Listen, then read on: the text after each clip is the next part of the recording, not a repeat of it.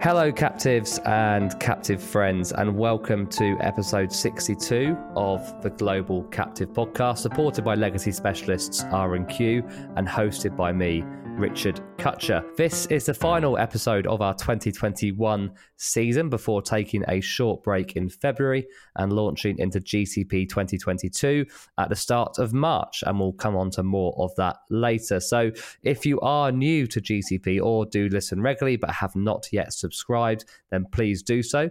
Ensuring you are subscribed or following us on your podcast app of choice is the easiest way to make sure you get every episode downloaded straight to your smartphone or tablet. It is free, and you can also find us on any podcast app. Later in the episode, we'll be joined by Chris DL and Roger Jones from London and Capital to provide us with our latest quarterly investments update, in particular looking ahead at what to expect from the equities markets in 2022. And we will also hear from Jim Bulkowski, America's Captive Services co-leader at EY, on how he has seen captive profiles change over the past year. But joining me in the guest co-host chair in what is turning out to be a bit of an annual tradition now in our final episode of each season is Dan Toll, president of Sika, the Captive Insurance Companies Association. Dan, welcome back onto the pod. How have you been? Thank you, Richard. It's great to be back on the pod. I think the original time we did this, we were in London together. So hopefully we can resume that tradition at some point in time here.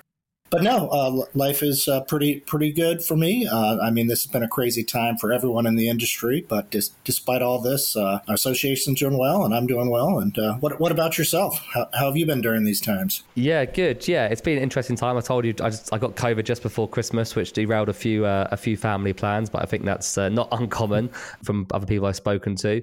And as you say, we first did this back in London in 2020 in January 2020 or December 2020, and I'm starting to do a bit more of it in person again. So we've been in the city quite a bit the last 2 weeks, in the city again tomorrow to record something with AIG.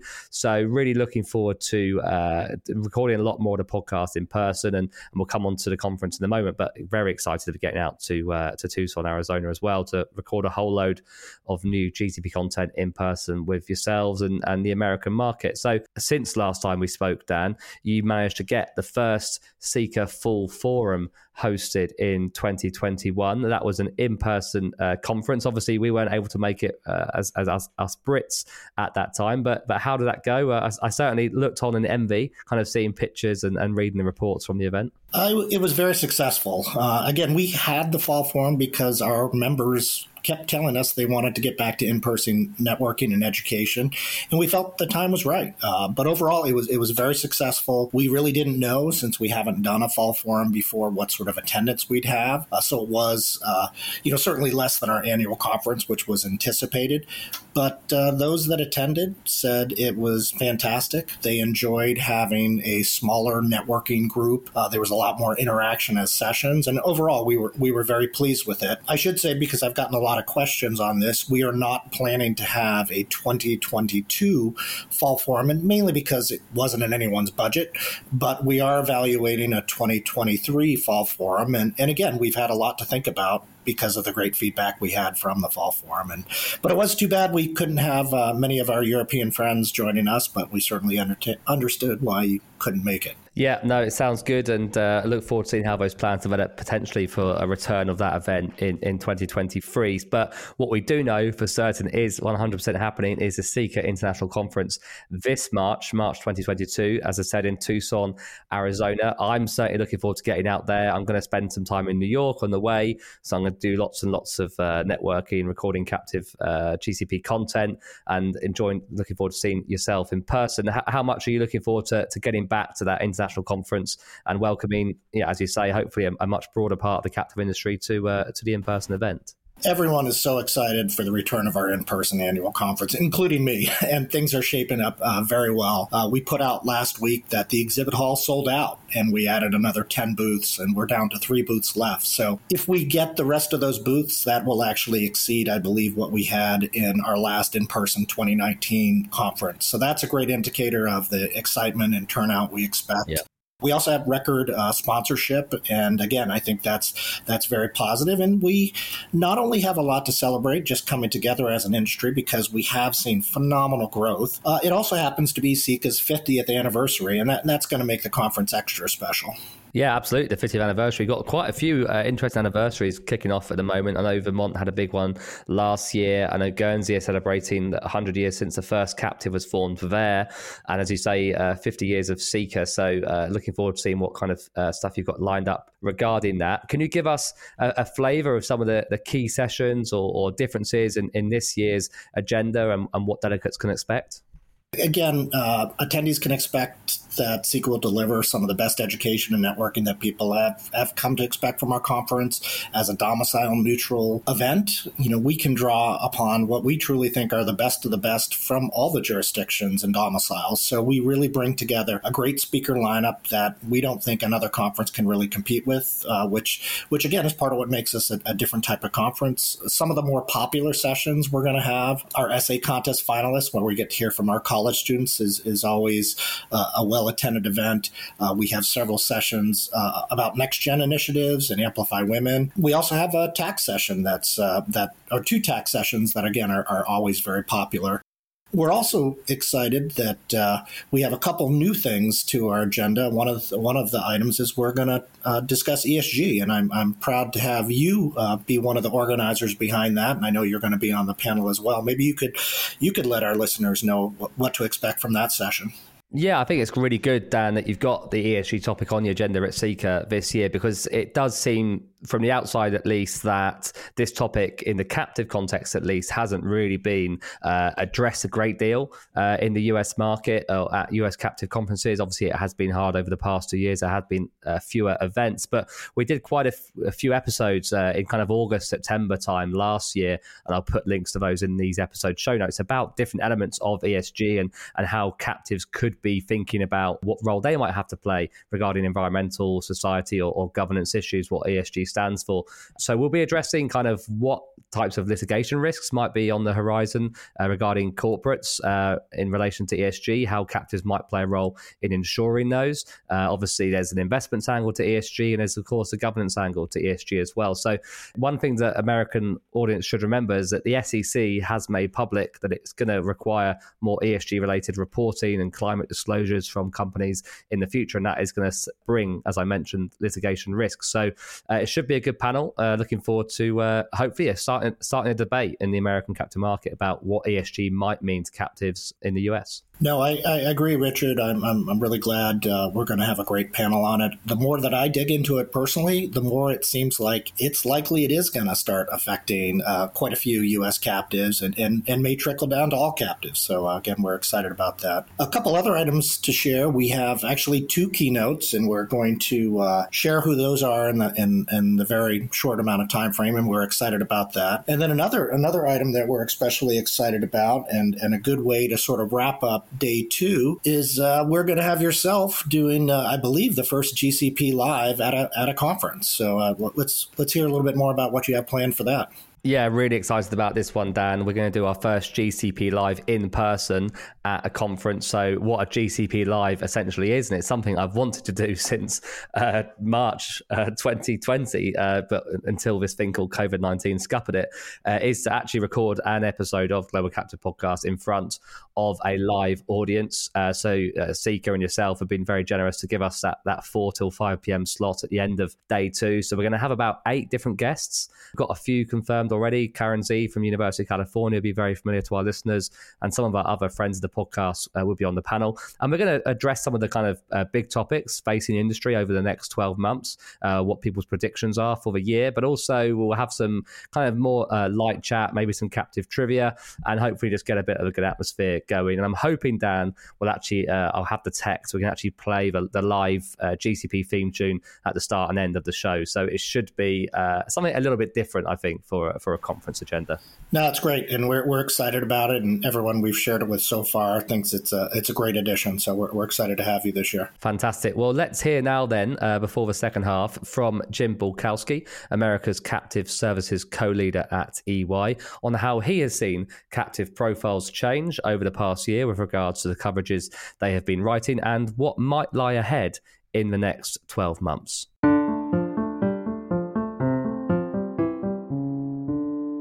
So, Jim, we talked back in 2020, actually, I think the last time you were on the Global Captive podcast, about social inflation and its impact on insurance programs. What were the lines of insurance that you've been seeing most often talked about regarding going into captives in 2021? I'd like to first define what is social inflation and what are the impacts really quickly. So social inflation doesn't really have a precise definition, but it generally refers to higher insurance liability claims and settlements due to the following, but these are not all inclusive. So, increased volume of claim litigation. Yeah, we're still in a litigious society, and social inflation has emboldened attorneys. Broader interpretation of insurance coverage. We just think of pandemic business interruption and the definition of what is property damage. There's been over 2,000 lawsuits filed since May of 2020 in the U.S., though arguably not many of them have been successful. Plaintiff-friendly legal decisions, it's the big bad company versus a small family who are just trying to get by, or jury composition being younger and having a different view of the world, or increasing values of claim settlements and jury awards, the nuclear verdicts. So speaking of the nuclear verdicts, here's some quick stats. So when considering verdicts of more than 1 million, the average size increased nearly 1,000% from 2010 to 2018. This is rising from 2.3 million to 22.3 million. In 2019 alone, there was a 300% increase in verdicts of 20 million or more when compared to that same time period, all adjusted for inflation, of course. So plain and simple, social inflation costs insurers more in claims dollars than in the past for large settlements. So they then raise their prices to cover the losses. But it's not always a result of actual losses to the insurance company, but the fear of large settlements, which affects the underwriting of risk. Insurers see the landscape, the nuclear verdicts that are out there, increased litigation volume, and further insurers will be the next target or targets, and then they will have to pay the price. So insurers may preemptively raise prices due to this fear or actually due to this reality. So to answer your question, what lines of coverage have we seen being affected? Specific to captives and in response to social inflation, among other things, we've seen an increase in auto liability, really in the trucking sector, general liability overall, professional lines such as employment practices liability and directors and officers, and medical malpractice. However, medical malpractice is a bit stabilized, given that there's not as many elective surgeries for the past couple of years. Of course, let's add cyber liability to the mix. There's an element of social inflation here where customers en masse are affected. And look at the landscape where this is continued, more frequent threats across the board to a company's cybersecurity and systems, from individuals, but hacker groups with a social agenda, and state actors as well. Yeah, lots of familiar lines of insurance there, obviously, which we've been hearing about, particularly those liability lines, the D&O, the cyber as well. We've talked a bit about on the pod in the last 12 months. Do you think then that this hardening market, whether it be the social inflation or other factors driving it, has kind of opened some clients' eyes as to more ways that they can use their existing captives? Or do you think it's more just been a much more hard force to kind of force their hand to find different solutions?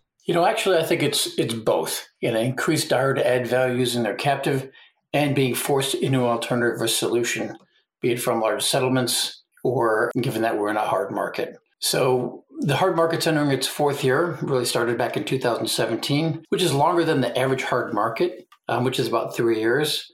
Hopefully that's starting to trend down a little bit, and we see some of the reinsurance renewals going that way. So that's a good sign.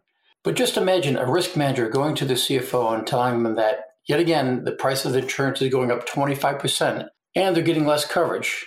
And they have great claims history and have done nothing to warrant an increase other than it's a market position. So as a risk manager, not an enviable position to be in. So given this background, we've seen a tremendous surge in the past few years in both expanding a current captive or creating a new captive to prudently manage risk and get ahead of these conversations. In essence, here's the bad news, CFO. However, here's a range of solutions or options to help.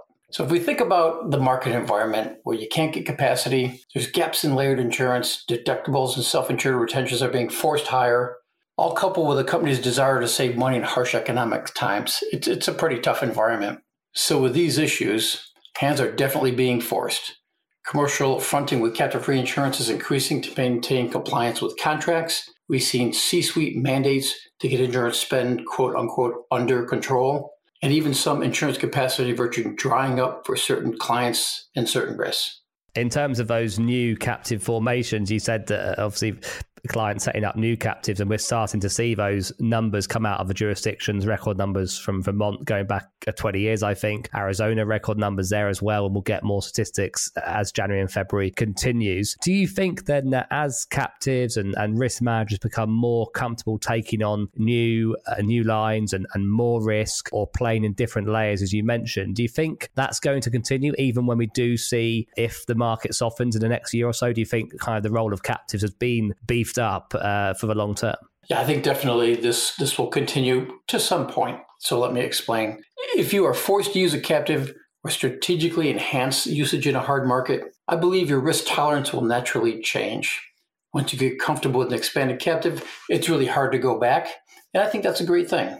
You can imagine going back to that same CFO and say you want to spend more money on insurance after a few good years of captive results. You had better have a good sellable reason before you have that conversation. However, if you're forced to enhance captive usage and the new usage is above your and your CFO and the company's risk tolerance, then the conversation is different and a little bit easier. Even in these cases, the captive owner doesn't revert 100% back to its old insurance philosophy, in my opinion.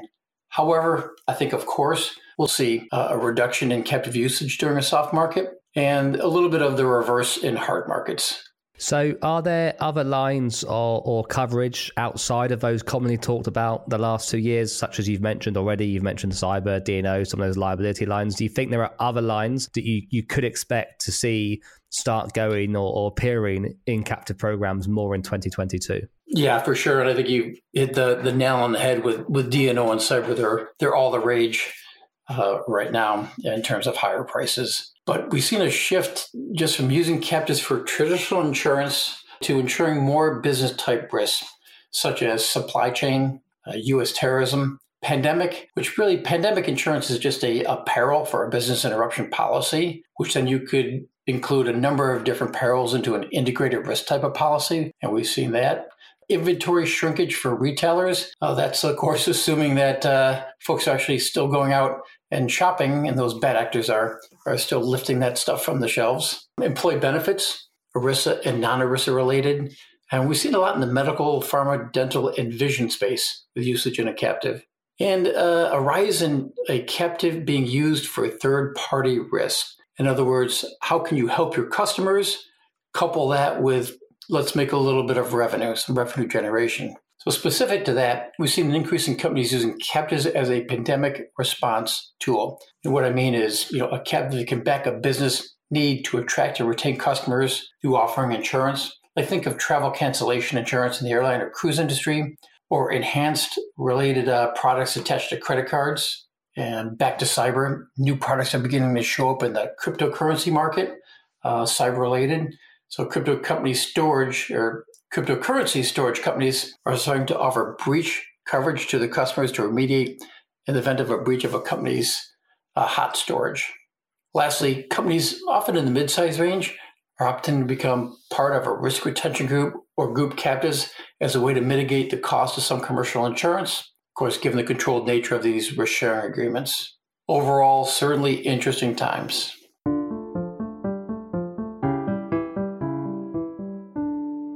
The Global Captive Podcast is supported by R&Q, the award-winning provider of exit solutions for legacy liabilities and companies in runoff.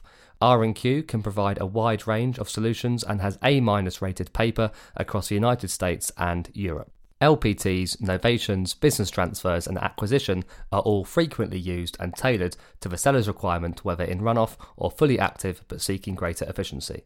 If you have legacy, you should talk to R&Q. So before we are joined again by Dan Toll at Seeker, I'm delighted to hand over to Chris Dalziel, Executive Director at London and Capital, who will introduce colleague Roger Jones in our latest investments quarterly update.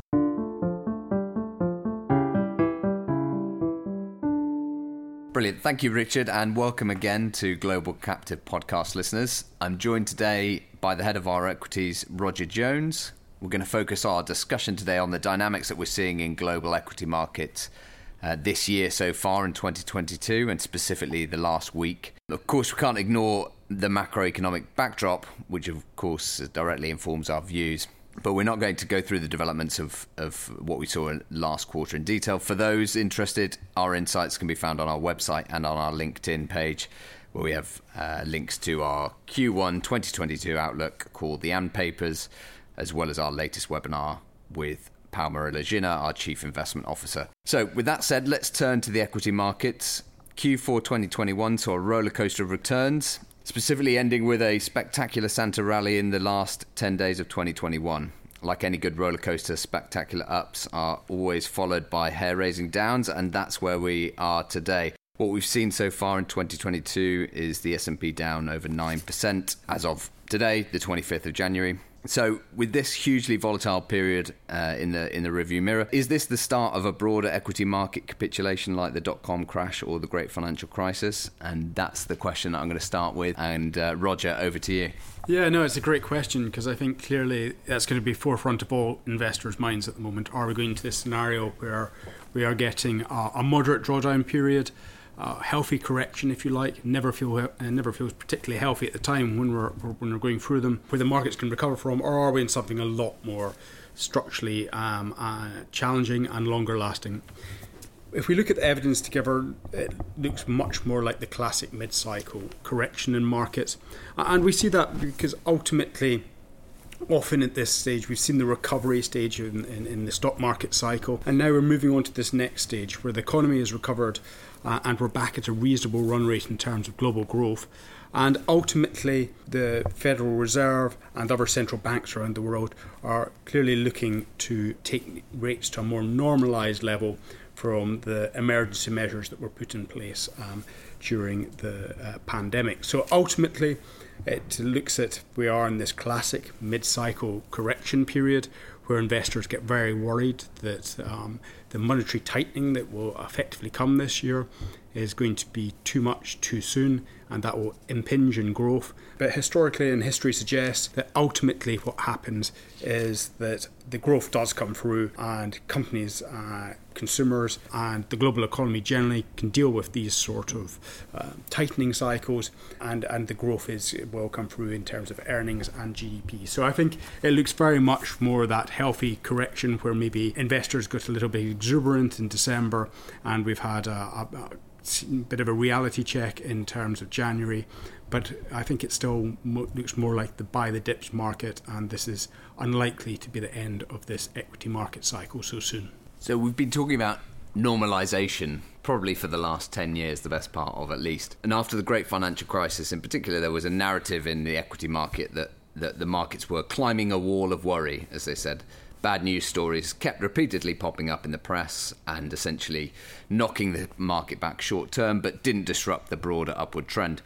Is that then a similar dynamic that perhaps we're seeing playing out at the moment? Yeah, absolutely. I think in terms of that normalisation, it's definitely got to the reality of we're in a new normal, and I think although there is clearly concern that rates could structurally move higher, I think there's a lot of powerful factors, demographics, technology advancement, and the quantum of debt that probably suggest that is unlikely in a medium longer term view. So in terms of this climbing the wall of worry, I think we're at the stage where the biggest concern out there is clearly inflation, and if that lasts, and I think we will see a much clearer picture as we move through this year in terms of into May, June, where we start lapping those year-on-year high inflation numbers, and we'll actually see the sustainability aspect of that, and hopefully by then some of the bottlenecks that have been present since the pandemic and the supply challenges will be resolved.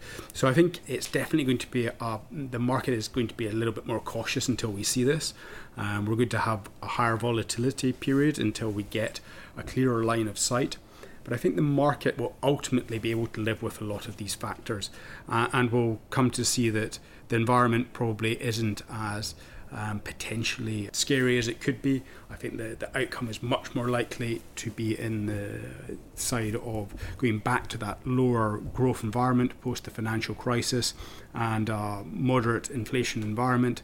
And once investors get assured of that, then I think we can get that climbing the wall of worry, as you mentioned, and equities can start to show two strong pillars of performance. Firstly, I think we can see reasonable earnings growth coming through.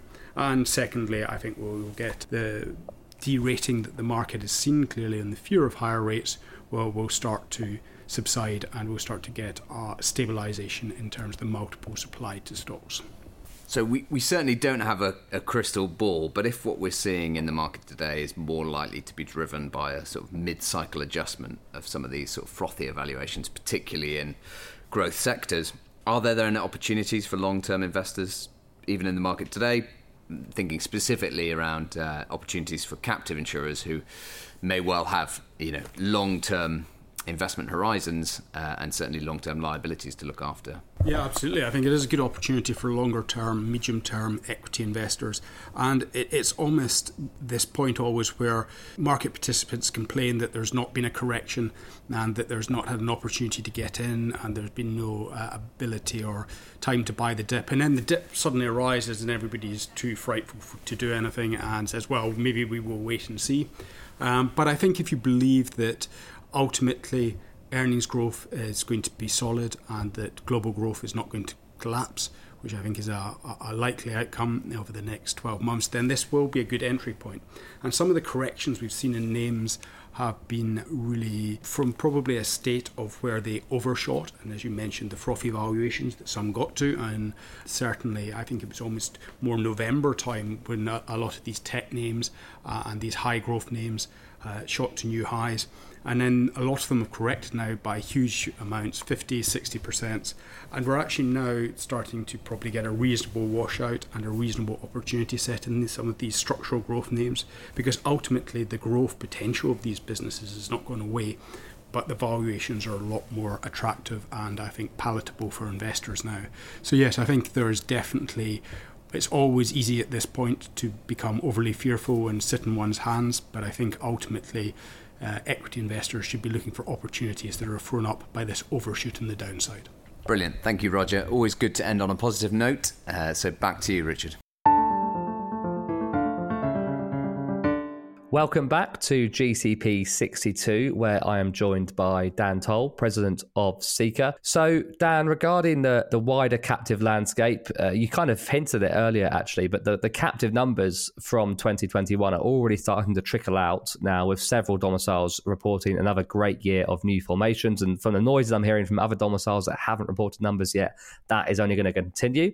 We're going to keep getting more great numbers. We're definitely going to get great numbers from here in Europe, where I'm closest to currently. There doesn't seem to be much sign of this exciting activity slowing down, does it, Dan? I don't think it's going to slow down anytime soon either. I think 2020, and we've gotten all the numbers from that back, was an extraordinary year for domiciles and service providers alike. And all the reports were that record growth in domiciles, but also more and more premium getting pumped into existing captives. And I believe when we finally get all the numbers back from 2021, it'll be an even better year than 2020. I do believe it's really the perfect storm for the captive industry with a hard market and continued volatility in the insurance markets. This is a great time for risk managers to have a captive and to better utilize them. And if you're not having a captive yet, again, there's going to be a real urgency for risk managers to evaluate that need and likely form something here in the coming years. Yeah, no, I completely echo all of that, Dan. And just putting my other hat on for a second, my AIRMIC hat. You may have seen on LinkedIn that we're promoting AIRMIC's first captive forum. It's a one-day in-person event later in March for the UK risk management community specifically, but we're going to have some European guests as well. And the reason we're doing that is because of everything you just said there. I mean, in my AIRMIC role, I'm getting emails from AIRMIC members who are at companies that have never had a captive before. They might be quite new, fast-growing companies, or just companies that have never quite felt like they need a captive, and they're really like starting feasibility studies and wanting to find out more. So we've put on kind of Captive 101 type boot camp sessions for those risk managers, but our experienced members that have long-standing captives are also looking for new ways to use them and already putting more and more premium into them. So we've seen, and we've had some people on the podcast over the last year. We've had kind of crypto companies, cannabis companies, and I'm now starting to see production studios and some very famous kind of fast-growing production studios that we're all aware of. Very, very interesting setting up captives. So there's definitely this new generation of captive owners, which I think is just going to bring a whole new level of innovation to the captive industry. And it'll be great to start hearing more of those stories as they come out. Talking about momentum, Dan, you said that you don't think that it's going to slow down anytime soon. And I tend to agree with you on that in terms of the formation numbers. How do you think when the hard market, if the hard market does maybe soften, how do you think that the captive industry can kind of continue to harness this momentum and ensure captives do stay top of the agenda for organizations and their risk managers? I think everyone needs to continue to tell their stories. And it's one of the reasons why conferences like ours are so important. It brings together, in many cases, the best of the best to share the most creative uses for captives and all the valid ways that captives can be essential and very important to a risk manager's entire portfolio. And again, I think we need to continue to tell people why we formed captives in the first place, why they're valuable to our organizations. And that's going to play a big role in demystifying what captive insurance is, which is one of our challenges in the industry, is that people don't want to talk about their captives. And it's one of the reasons why I think your podcasts serve such a great role for the entire industry. The more and more people can talk about captives, the greater utilization there will be in the future for them. That is exactly one of the reasons why we launched this podcast in the first place, particularly as we always have those captive owner slots on our episodes to get those stories told. And there's no better way to hear about how captives are used by those who use them every day or just started setting one up or have used one for. In the Lufthansa case, for example, we had Lufthansa on the end of last year. They've been using a captive for 99 years now. So it's great to get those stories out there and hopefully the industry finds them valuable. The other area, Dan, that I know you're passionate about and Seeker's done a lot of great work in is developing that next generation of talent and helping professionals with their career development.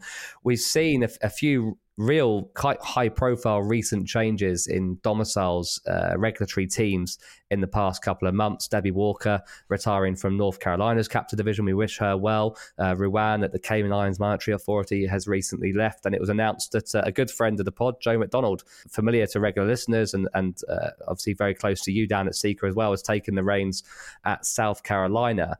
Do you think we're starting to see a bit of a generational shift in regulatory positions, and do you welcome this? Absolutely. It's been expected and planned for by most of the domiciles and in many cases, many service providers. And I think it very well may be a healthy change. And don't get me wrong, we're seeing some real losses by talented individuals that you mentioned there that have been, in some cases, around for decades. But the domiciles largely have planned for this, and they're ready for it. And part of being an active and successful domicile is building a deep bench of talented regulators behind you. And I think the transitions to new directors will inject new enthusiasm and perspectives into the role, which is a positive thing. And again, I think you mentioned that our next gen initiative, this sort of thing was the impetus for it. We know that we're going to see turnover and a lot of talent at the top. And the more things we can do to encourage young professionals to get into the space. And then once they're here, we want to nurture them and develop them and help give them skills to better network and to get opportunities to speak at conferences and receive awards. And again, be in position to help them professionally grow is really what our initiative is all about. I know you mentioned Joe McDonald, who is certainly a member of our Next Gen committee, and he's a great example of that. He's certainly developed along, and now he's going to have a great opportunity to lead the South Carolina department, which, again, is a success story. And I'd like to think that what we've done at Seeker has helped better prepare them for that. And I think we're going to see that with other people in other roles. And again, I encourage people to get involved with our initiative. It was great to hear on your last podcast that Zurich has quite a few initiatives with their, trying to develop their next generation. And, as we chatted about before, we all play a role in this. And it's great to see more and more, whether it's associations or companies or what have you, really investing in the future, because we all need to play a role of getting people into this industry industry and then developing and keeping them so that they can truly be our next generation of captive professionals. Yeah, here, Dan. Agree with everything you said there. And as you mentioned there, we had Zurich on the podcast just last week in our last episode of GCP Short, and particularly great to hear from Ildar and Ayanara from the Captive Fronting Services and Captive Fronting Managers team, who are both relatively young in our industry, making their way and telling their story about how their career has developed and how captive insurance, they think, has given them a real good grounding for the rest of their career in commercial insurance going forward. So, Dan, I guess lastly, we always like to look ahead when we record this interview at kind of the end of a series. What are some of the challenges or areas of development Sika and captive owners do you think should be monitoring or keeping a close eye on as we proceed through 2022? Again, we've sort of addressed this in some of the other discussions. We're a misunderstood industry, and we all take a role in educating and informing the broad market about what is the primary reason for forming a captive? What are all the valid purposes and what have you? And I think we need to continue to do that at a high level. I think other real risks that, or I'd say right now, I still think the greatest risk is what individual states are doing and potentially taxes they may be applying to captives that do business in their state, much like we have seen in Washington state. I think that's a real risk. Certainly states are desperate for tax revenue, so that's something we're watching very closely. I should say the vast majority of our members and the captives we're aware of are formed for valid purposes, but if you happen to be a small captive had formed as an 831B for obvious tax purposes, I think you should be nervous because the IRS is putting a lot of resources out there and I think are very serious about cracking down on that. Again, if you formed for valid business purposes, you have nothing to worry about. But that's something I think we're going to see more of in the coming year. Another thing that I think is a positive, even though finding qualified people is a challenge, I think we're going to see a lot of, since we've had so much growth in the captive industry, I think we're going to see a lot of positive wage pressures, especially with young professionals getting into the space, because there's no way that all of these service providers and companies can sustain this growth without bringing new people in. And guess what? It's easy to get jobs if you're an insurance or financial professional right now. So I think there's going to be a lot of positive wage pressures in the space, which is going to make it more attractive for people to come into the industry and stay in it. And that's a positive thing. We also talked about ESG. I do think that's something we're going to watch more closely because I do think that is going to trickle potentially into more captives. So there's a lot of things that we're watching.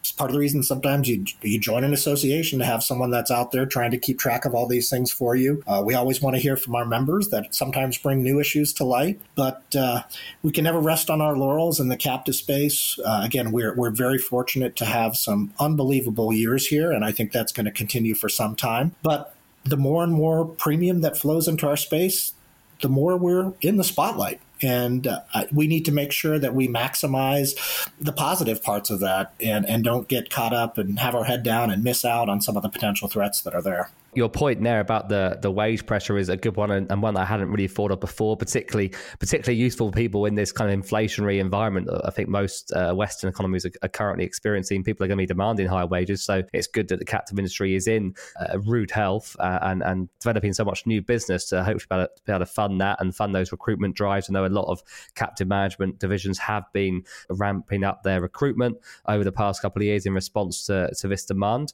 so long may that continue. And as I mentioned, this is the last episode of the 2021 GCP series. We're going to have a short break in February, and then we'll be launching back up again in March. We may well make the GCP Live at Sika our first episode of the series. I think that's probably going to be the case, but watch this space.